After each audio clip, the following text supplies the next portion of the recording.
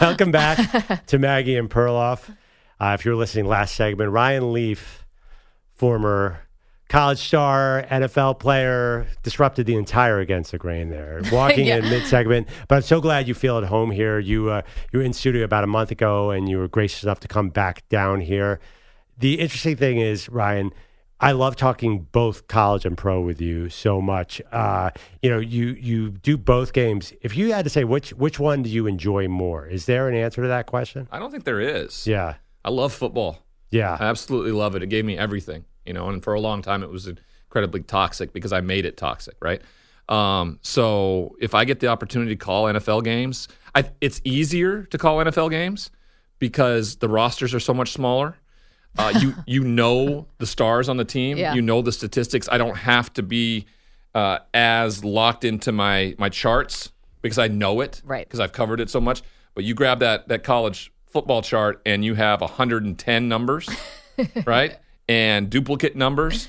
And guys, when you talk to the coach the day before, I'm like, is there anybody unexpected that may play this weekend? And they're like, no. 20 people? No, we're fine. First play of the game, like the 4-string wide receiver gets a reverse that we have nowhere on our chart. And I'm just like, we look at our play-by-play person going, what's going on? And you have 4 hours to fill, by the way, just to be I know, clear. because college football games last forever. But the other thing is, I always thought that the NFL was more paranoid than college. It's not true. The college football coaches, I think, are the most paranoid human beings on the face of the earth.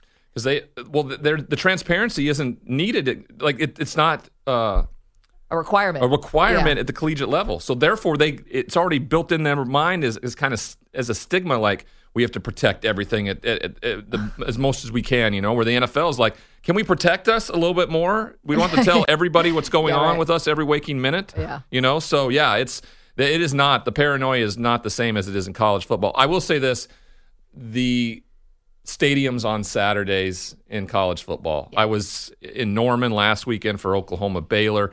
A few weeks ago, I was at College Station for Ole Miss. And then I was at Georgia for Auburn, Georgia. And just the atmosphere in college football is just, there's nothing you can compare it to. So if you're asking me which one, I would rather do a college football game in that type of atmosphere. Yeah.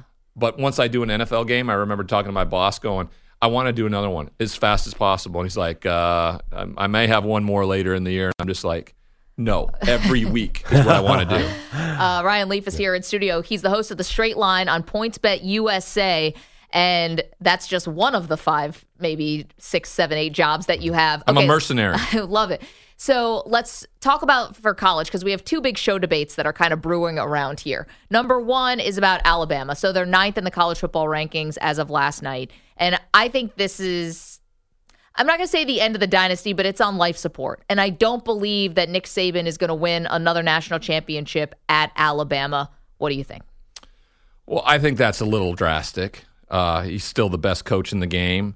He's got to get his hands wrapped around what NIL looks like in terms of recruiting. He got beat at it, and he was upset about it this offseason. He got after a couple other coaches because of it. Yep. He just got beat at it this year. He's going to figure it out, right? They're going to figure out how to get it done, and he's going to get the best recruiting class in the country to Alabama once again. And then, he's got the reigning Heisman Trophy winner playing there. He's going to go get a guy like that to get it done. So I'm not ready to rule him out, but I do think NIL has made college football a little more parity-driven. I think teams that normally wouldn't maybe get a 5-star kid are going to get a 5-star kid and are going to be better. I was here last time with you, and I told you that there was a huge gap between Georgia and everybody else, and then they kind of stumbled to get Kent State and Missouri, and I even got fooled by that. Like, I even got like, oh, maybe they're not as good as it. No, they're far and away the best football team in America. I just, we just got convinced by everybody else in the college football playoff, ranking them 3rd last week. Well, it's cute. Yeah. It's cute. Yeah. Well, Kirby Smart was loving life last week. Don't do it. Well, it's a little recent. I mean, listen, Alabama falling off this cliff. If those games were not at LSU at night, which is mayhem, and in Knoxville, that particular game where Alabama had to go to Knoxville, they were going to these incredibly difficult places with this giant target on their back because they were Alabama. But that's always the case. That's always the case, but I just think the schedule did not lay out well this year. They got a lot of Vandy at home, a lot of, they didn't know Tennessee was going to be like this. They should have easily, listen to this. Okay, yeah. So Alabama is 2 plays away from being 5-4. And they're also 2 plays away from being undefeated. Yes. So let's not, but I will say this. to your point, it's competitive every single week for them. And before it wasn't. Before they put teams away, they covered lines. This is a different thing where it's competitive every single week. And this week against Ole Miss, they're 12-point favorites, and I don't think they win by that many if they win at all. Lane Kiffin, he understands he screwed up last year, the way he did that interview on CBS right before kickoff, how he approached it. He's got to do things differently. They're running the football really well. I saw them a couple weeks ago. I think they learned a lot from that LSU loss. So I wouldn't be surprised if Ole Miss generates some real interest this weekend at home. Ryan Leaf is here in studio. He's the host of the Straight Line on PointsBet USA. Our second college football debate, I guess, was about, did TCU get disrespected? Now, they didn't in the latest college football playoff rankings. Do you think they deserve to be ranked fourth? I have them ranked third. Okay, because Perloff is not a believer in the Big 12 this year. Really? I think it's the best conference in America. That is against the grain. From top to bottom, I think they're the best conference in America. I mean, okay, explain. Well, you would have to say Iowa State's the worst team in terms of what their record is, and they are a very good defensive and good football team coached by Matt Campbell. So from top to bottom, they are the best team, best conference in America. Every game, every week there's something to it. I think Iowa State's favored this week against whoever they're playing. I forget who they're playing, but Texas has a real chance if they win this weekend to run the table and be in the Big 12 championship. Well, Iowa State's playing Oklahoma State, who was a top 10 team who lost 48-0. Well, they are just ravaged with injuries. So their quarterback Spencer Sanders, who's been there for 14 years, he couldn't go. My argument against TCU is they were trailing in the fourth quarter. Texas Tech, who's not a really good team, they're a pretty good team. They're a 500 team, and West Virginia, another 500 team. I feel like if you put TCU into the SEC, I know this is a cliche, there'd be 3 or 4 losses. I don't even think that's a harsh statement against TCU. That's just a reality. You put Tennessee on a neutral field against TCU, I think people would say Tennessee's a double-digit favorite. Maybe. But that happens all the time. Oregon went into Ohio State as a double-digit underdog last year and beat their tail. So I don't buy into any of that. What I've seen with my own eyes and what I watch on film, TCU, regardless of situation, find ways to win. And I'm going to reward teams that win. I'm not going to reward teams that could have won or should have won. Yeah. We're not a what if they were on a neutral field? We're not a what if poll at the Straight Line with Ryan Leaf. Right? That's not what we are. I think it's a great conference.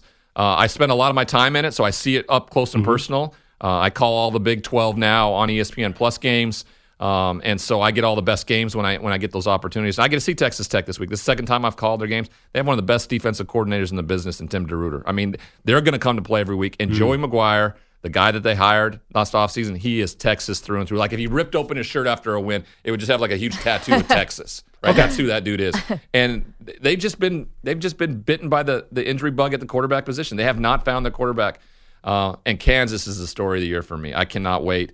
Got a chance to spend a lot of time with Lance Leipold and those Kansas players when I was down there this summer. I'm so happy for their success. And I think they go on the road and find another way to win after being bowl eligible for the first time since 2008. This is so surprising to me because I figured you were going to come in here and make the case for the Pac-12 teams. I was sure that you're going to say Oregon, USC, UCLA, that one of those one-loss teams should be in the Final Four.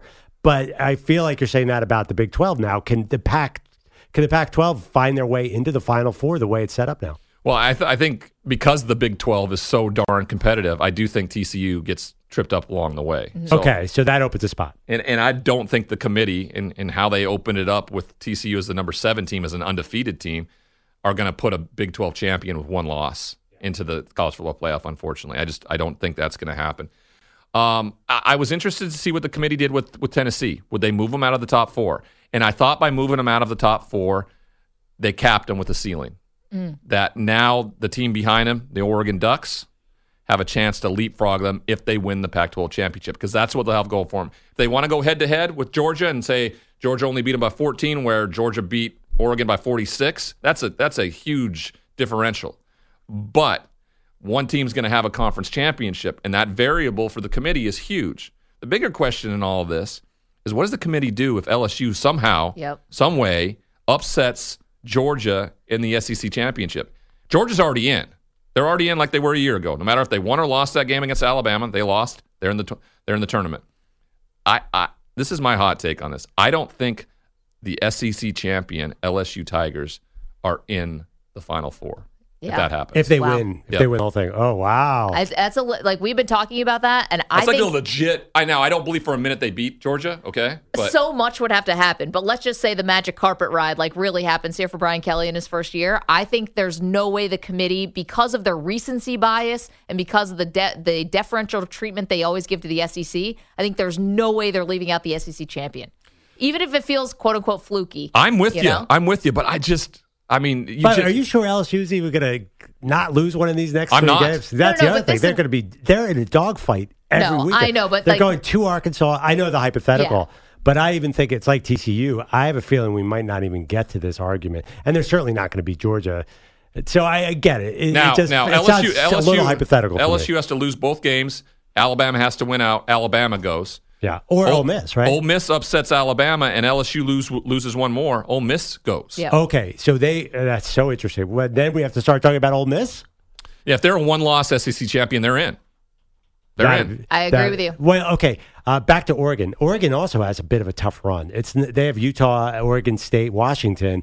You know the Pac-12 really well. Do you think they're going to get through to the title game undefeated? Well, I think what they got going for them is both the real brutal ones, Washington and Utah, are both at home over the next 2 weeks. I think they absolutely destroy Washington this weekend. And then I think next week's going to be that game that defines their season, right?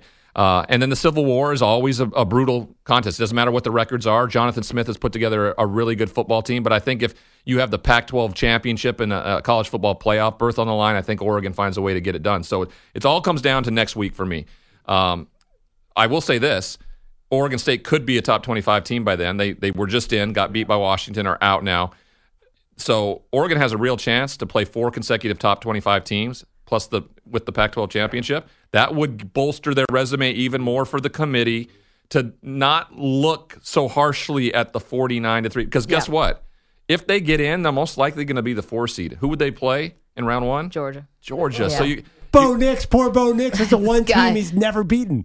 I think he'd love that opportunity because this team is much better, and I guarantee you it wouldn't be a 49-3 game this time. And if you watch the game closely, they were competitive that first half. They really were. They just made some bad mistakes, and that's what Georgia makes you do. Tennessee found that out firsthand this week. So, I mean, it's really interesting. I think the committee is, there's no reason why USC should be so far ahead of UCLA in the conversation. So. And Utah's just kind of hanging out there. 2 losses. The loss to Florida opening weekend really looks bad. I going on the road, they can do it at Oregon. And they've had Oregon's number the last few years. Kyle Whittingham has.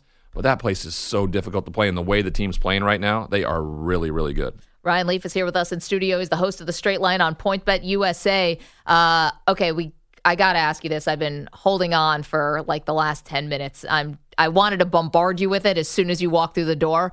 But I've been doing a lot of like yoga and calming exercises because I'm freaking out about Josh Allen's elbow. I'm a huge Buffalo Bills fan. I have been my whole life. I was born into it. It's that and the Mets are the 2 sports affiliations that I just really hold deep in my heart. And I'm dying, Ryan. I have no idea what a UCL injury means for a quarterback. I've got doctors all over my Twitter timeline trying to tell me. Can you tell me like how much trouble is Allen in here? Okay, I don't even know what the hell a UCL is. So, It's like Tommy John. oh yeah, The that's inside But nerve wait, here. do you know what it stands for, Maggie? Because I actually got Ulnar collateral. I know everything about Ulnar this. collateral. You guys, ulnar collateral ligament. yes.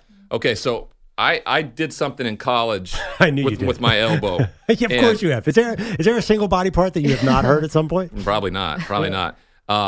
And we didn't. I mean, it was 25 years ago. We didn't fully understand anything. I just know I did something the night before a game against Arizona State, and the next day I couldn't even throw a pillow across the hotel room. And I'm looking at my backup quarterback saying, "You're going to have to start." We were undefeated. We're like 6th in the country on the road, and I'm telling my backup that he's going to have to probably play the game. And the dude he's just sweating bullets. And my trainer, he made this ligament out of tape. Essentially, he said I had a tennis elbow. It was a tennis elbow type of thing. And he made this ligament out of the tape. And I went out and threw for more yards than I'd ever thrown for in my career. 447 that night. And were you in pain? I wasn't. Now I can't remember if they shot me up with Toradol or not. I'm pretty sure they probably did. That was the go-to anti-inflammatory. But then I wore a sleeve over it, and we taped it up the same way for the rest of the season. And by the time we got to the Rose Bowl, it wasn't an issue. There was no issues at the combine with NFL teams looking at it. Never presented a problem again for the rest of my life. Wow. So if this is something similar, but when you talk about Tommy John, that's as a thrower, then that's a difference maker. And so that makes me worried. Now, for the short term, I'm not worried. Case Keenum is incredibly talented at what he does. Yeah. He knows this offense well. He's going to get them through what they need to get them through. And if they have to let Josh sit out for a few weeks, the only thing that I'd be worried about in this is right now they have home field advantage. And that's going to be a huge factor. Yeah. Yep. It really, really is. Because even though they've won at Arrowhead in the regular season, the last 2 times they played, people still remember the 13-second game. And that was because it was in Arrowhead. If that is in Orchard Park, that doesn't even happen because Sean McDermott isn't freaking out with all the pressure and everything like that, and he's doing the right thing in those moments. Yep. So it's a huge factor that they get home field advantage. It really is. Ryan, let me ask you a question. Josh Allen's a big guy, like you're a big guy. He seems to run a lot, and he doesn't run with any fear. Are you worried about him long term, regardless of this injury?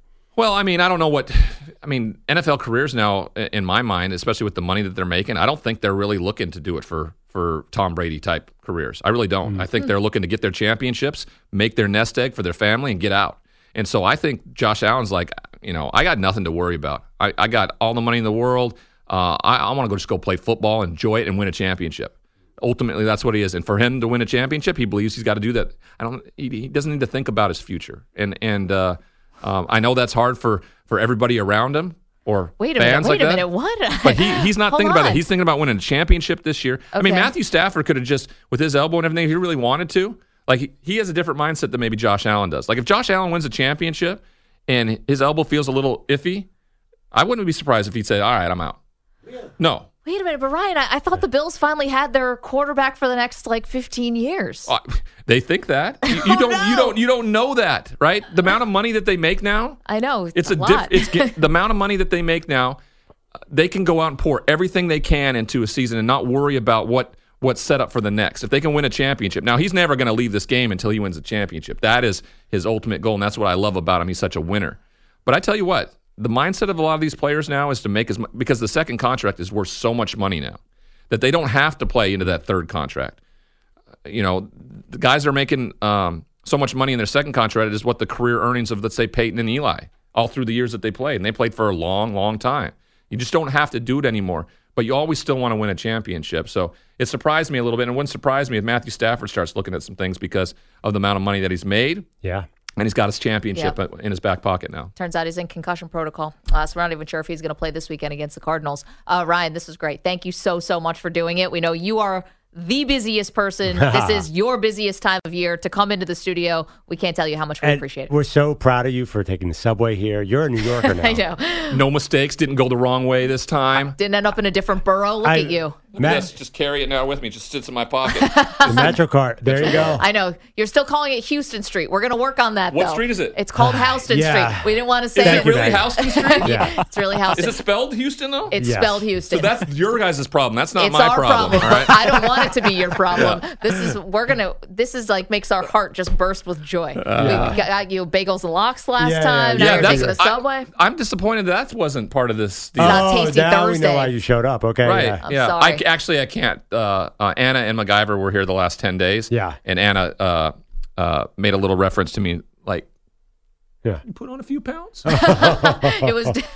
I said, they got me freaking bagels and lox last time I was you here. blame me. And Sienna's always on my side, so I'm not worried about this. No, so she kind of got me hitting the gym a little bit and eating differently. So You know All right, what? well, we'll keep that in mind. 3 next days in time. a row now, I've been really, really good. Okay. All right. Good luck out there. I got to travel. The travel is always the travel hardest part, stuff. Also, especially someone- to Texas with the barbecue. I know. Well, someone also should have told you that moving to New York City is like the equivalent of your freshman year, like the freshman 15. Oh yeah, This is what moving to New York. You're going to put on 15 pounds. You'll take it off. I've already put on 30. I think is the way I did it. Yeah. But you look great. Thank you. Host of the Straight Line, on PointsBet USA, Ryan Leaf. You can hear him calling college football games, calling NFL games, doing it all. Thank you, Ryan. All right, coming up next, we have the one sports beef that just won't end. Why won't this end? We're going to get to that in just a moment. Don't move. Here's a CBS Sports Update with Rich Ackerman.